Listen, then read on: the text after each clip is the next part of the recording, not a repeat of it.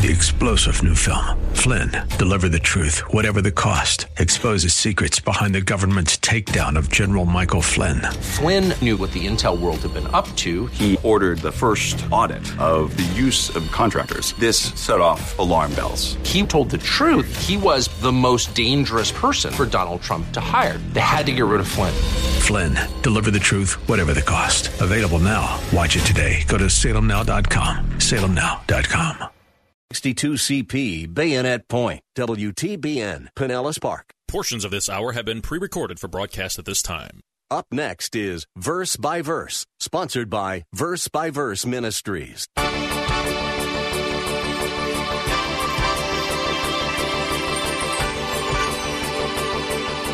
But understand this, Peter's point is this: if highly exalted angels couldn't get away with defying God's authority, then don't think that mere men who defy God's authority by teaching error are going to get away with it either. That's really his point.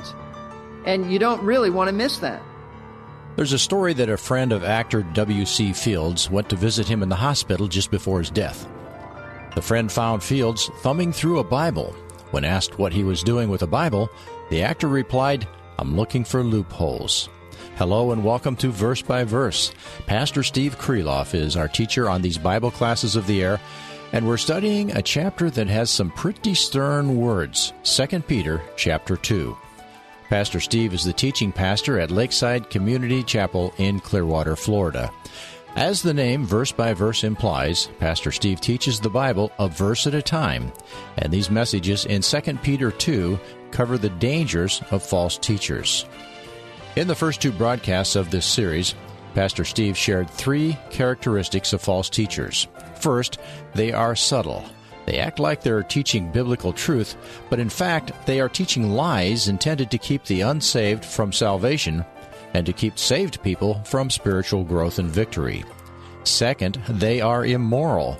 That is one of the ways we can recognize false teachers. Just look at how they live. And third, they're greedy. They pressure people to give to them rather than teaching a biblical perspective on stewardship. There is yet another characteristic of false teachers. They're headed for big trouble. And today we'll begin to learn more about the punishment God is storing up for false teachers. One of the fallacies often promoted by false teachers is that there is no hell, or that a loving God would not condemn anyone to an eternity there. Like W.C. Fields, they want a loophole. But there is only one way to escape from the abyss. It is the cross of Christ. If you have your Bible, turn to 2 Peter chapter 2, verse 4, and let's get started. Let's turn our Bibles to 2 Peter chapter 2. We want to study 2 Peter, but I'd like to read verses 4 through 10. So just follow as we read. 2 Peter chapter 2, beginning at verse 4. For if God did not spare angels when they sinned, but cast them into hell and committed them to pits of darkness reserved for judgment, and did not spare the ancient world, but preserved Noah, a preacher of righteousness, with 7 others when he brought a flood upon the world of the ungodly, and if he condemned the cities of Sodom and Gomorrah to destruction by reducing them to ashes, having made them an example to those who would live ungodly lives thereafter, and if he rescued righteous Lot, oppressed by the sensual conduct of unprincipled men, for by what he saw and heard that righteous man, while living among them, felt his righteous soul tormented day after day by their lawless deeds. Then the Lord knows how to rescue the godly from temptation and to keep the unrighteous under punishment for the day of judgment, and especially those who indulge the flesh in its corrupt desires and despise authority. We'll stop there. What we have just read in our English Bibles, and I realize that there are a number of translations that are out in the congregation, but what you have just read, regardless of what English translation you have, is actually one long sentence in the original Greek text. And while this sentence contains many individual truths, I want you to know that Peter has 2 major points to make. That's really important that you grasp that. All these other individual truths focus on these 2 major points. Point number 1 that he's making is that God will absolutely, certainly punish those who oppose him. That's his first major point. You see that at the end of verse 9, where he says that he will keep the unrighteous under punishment for the day of judgment. God punishes those who oppose him. The second major truth that Peter teaches here is that God not only punishes those who oppose him, but he protects and delivers those who love him. And that's found at the beginning of verse 9. Then the Lord knows how to rescue the godly from temptation. Now this morning, we really want to look at the first of these points by Peter, and it is that God judges those who defy him. I recognize that this is not a popular message today because in a world of extreme toleration for any behavior, the mention of judgment and punishment, especially eternal punishment, just sounds out of step with the times. And you know what? It is out of step with the times, but it's not out of step with the biblical record. In fact, the concept of judgment and hell are so seldom mentioned today, even by those who claim to believe the Bible, that one church historian stated that, and I quote, "Hell disappeared and no one noticed." That's really insightful. The thought of hell, apart from being used in crude language, has really disappeared from our culture and nobody really noticed. It's gone. It isn't thought of by people today. In fact, when it is thought of, it's thought of as archaic and out of date.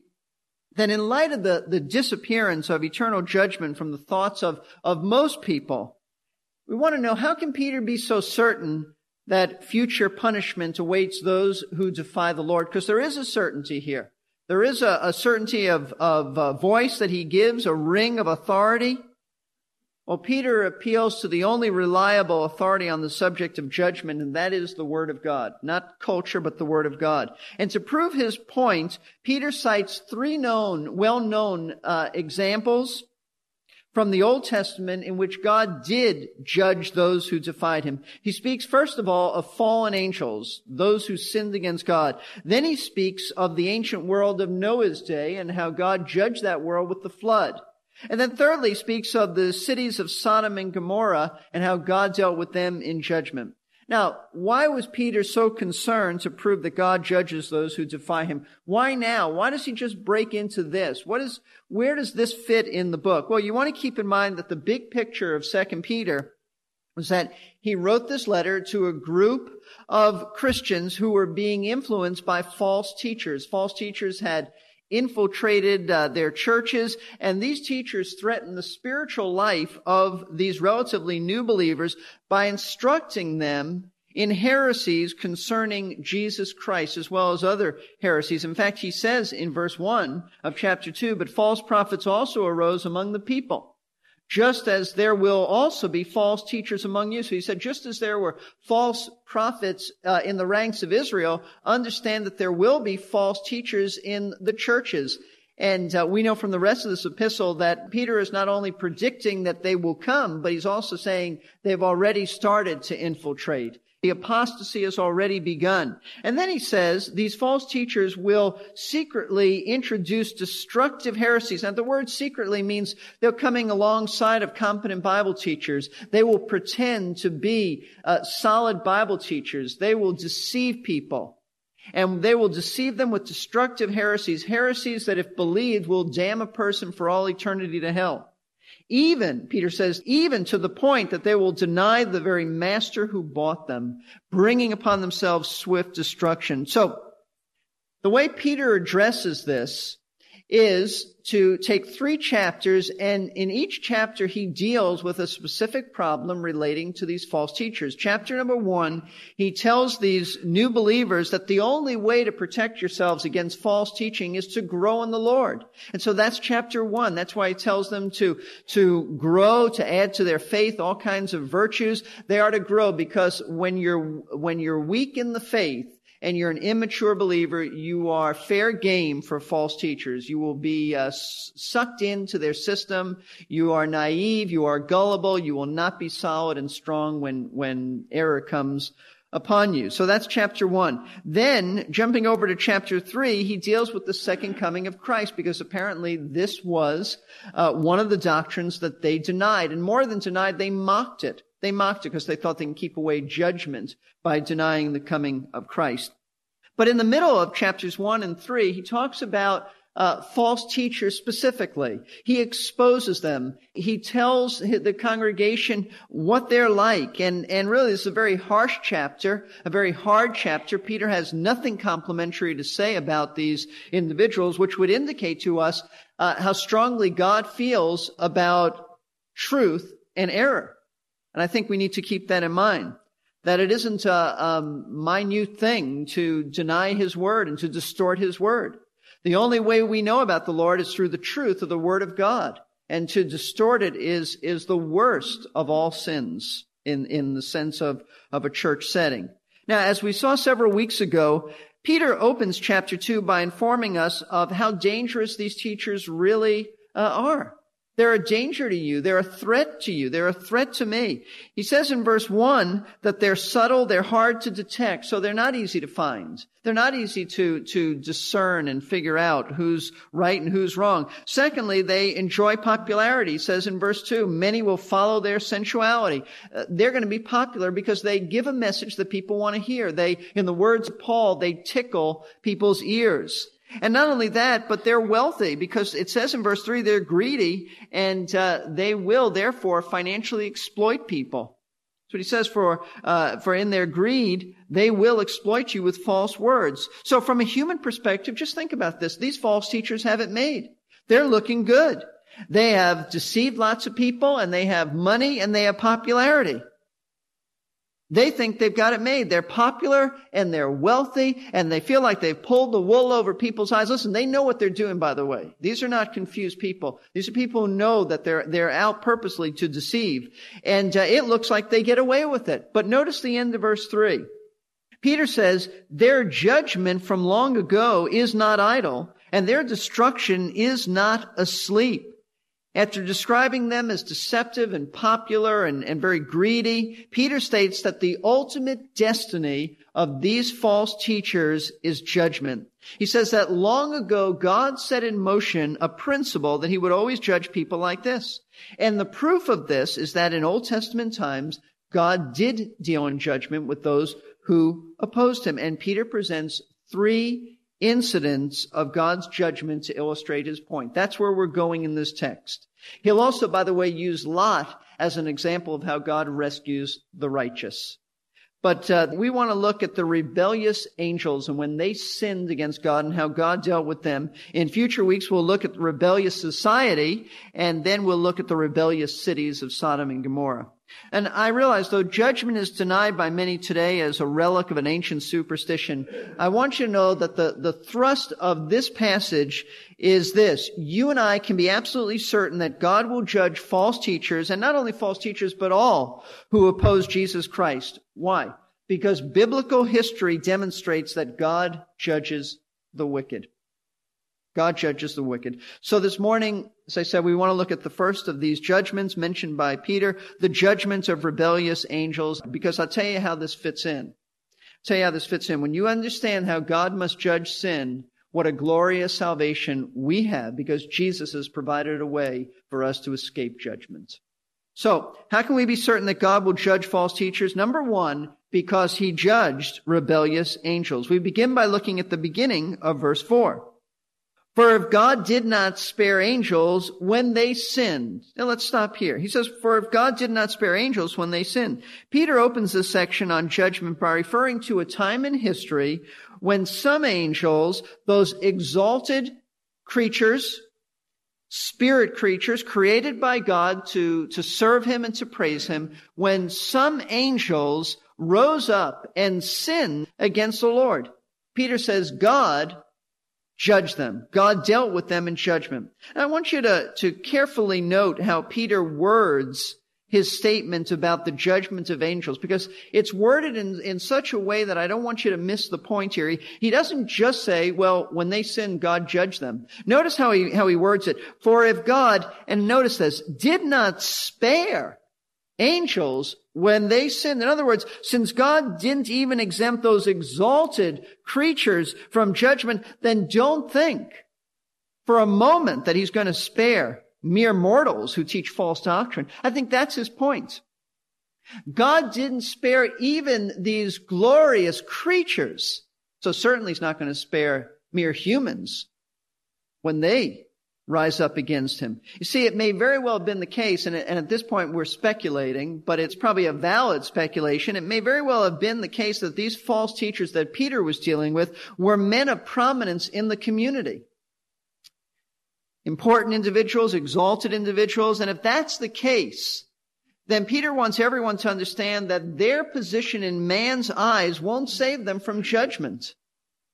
It won't save them from judgment any more than the glory of angels saved them from judgment when they sinned against the Lord. God punishes all sin. He is not a respecter of individuals.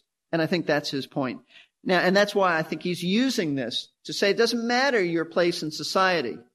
If God dealt with these exalted creatures that he created, then don't think you're going to get away with it. Now, when exactly did angels sin against God and experience his judgment? Well, as you read this text and you go on, you have to say in all fairness, Peter doesn't give any information in this text about a specific time or event when angels sinned against God. But he assumes that his readers would know what he's talking about because he doesn't clarify it. So it must be an event that is mentioned in the Old Testament. There are basically two interpretations of which angelic rebellion Peter is referring to. The first view is one that in the days, and this is, those who hold to this would say, this is found in Genesis chapter 6, that in the days before the flood, there were some fallen angels who had sexual relations with women. And therefore, they corrupted the human race in an attempt to prevent Messiah's birth from taking place. And as a result, God brought the flood upon all of mankind, but preserved Noah and his family. Now, that's really a very popular interpretation. We dealt with this in detail when we studied Genesis 6. It is not the interpretation that I hold to. However, I do have to say, in all fairness, that this view has some very strong points, and it does have some real merit. I don't want to get into that now because I think that we can run down a bunny trail and miss Peter's point. So I just want you to know that is one interpretation. The other view is that Peter is referring to a time before God created Adam and Eve, when one of the highest of all angels, Satan himself, initially rebelled against God. And I'd like you to see this in Isaiah chapter 14. Isaiah chapter 14.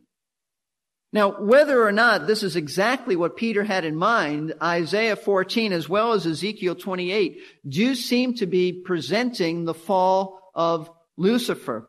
Notice how Isaiah words this in Isaiah chapter 14 verse 12.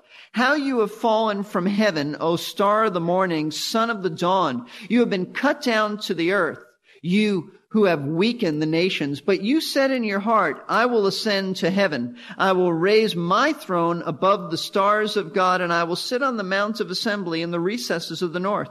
I will ascend above the heights of the clouds. I will make myself like the Most High.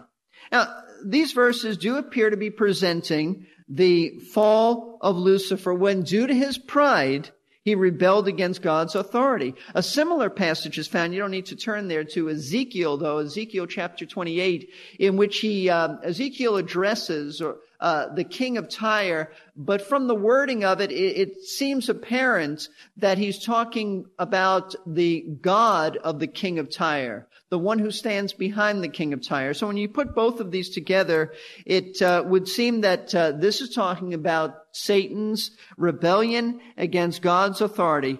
Then in Revelation 12:4, and you don't need to turn there again, just write this down, but in Revelation 12:4 suggests that when Satan fell, when he originally rebelled against God, there were 1/3 of all the angels who joined him in this rebellion. Now, how many angels God created, I don't know, but 1/3 of them followed Lucifer.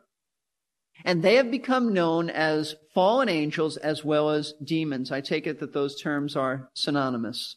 Now, regardless of which view you hold, and at this point it's really irrelevant, you don't want to miss Peter's point.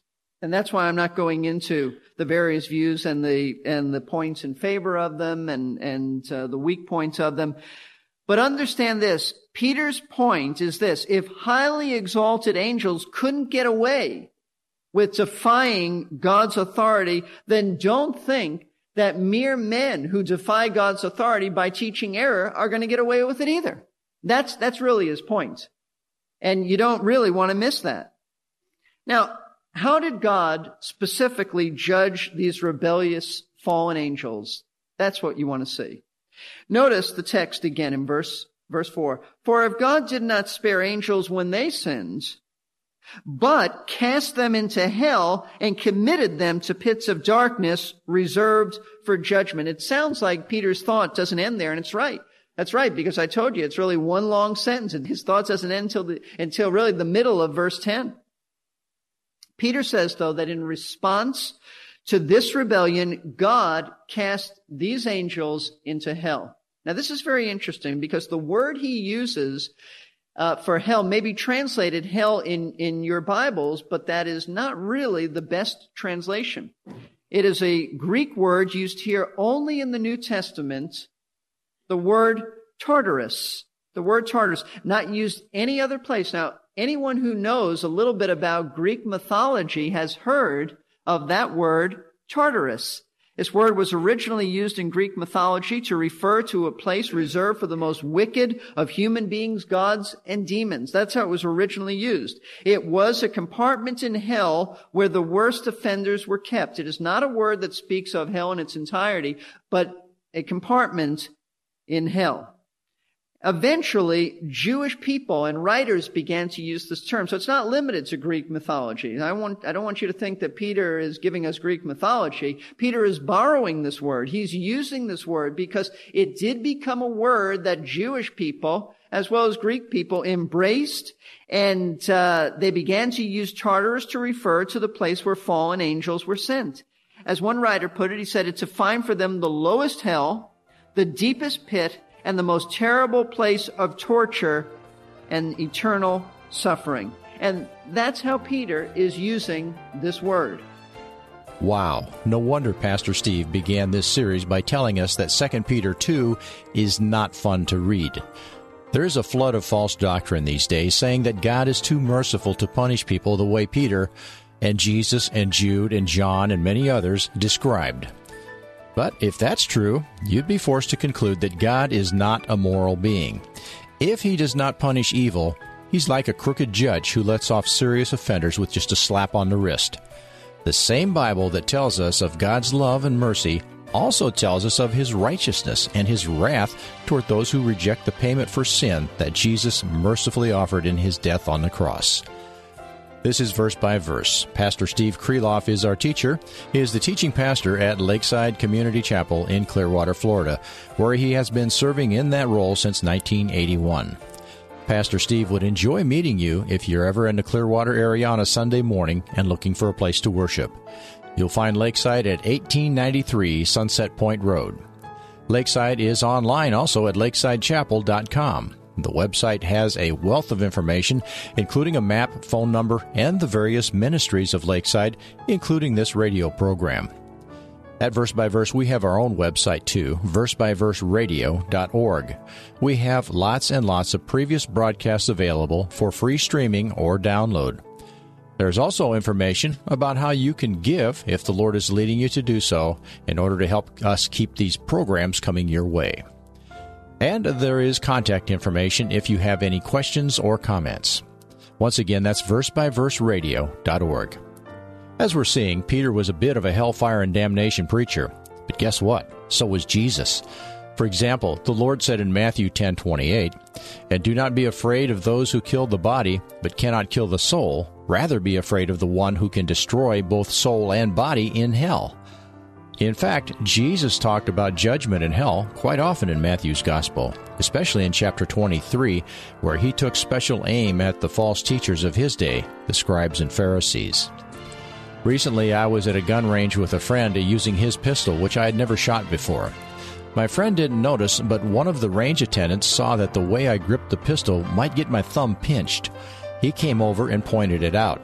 Now, my initial knee-jerk reaction was some resentment at his interruption, but after a second, I realized that he had really done me a favor. Passages like what we are studying here in 2 Peter chapter 2 are not pleasant reading, but God is really doing us a great favor in pointing out spiritual danger. We saw today that God did not and will not spare the angels who rebelled. In our next lesson, we'll go on in 2 Peter 2 and have a little history lesson. Peter will remind us of Sodom and Gomorrah, as well as the flood in Noah's day, and caution us that if God knew then how to punish the wicked and save the righteous, then he will also know how to do that on Judgment Day. Now, that's a scary thought for those who defy Jesus, but for those of us who have placed our trust in him, it should be very encouraging.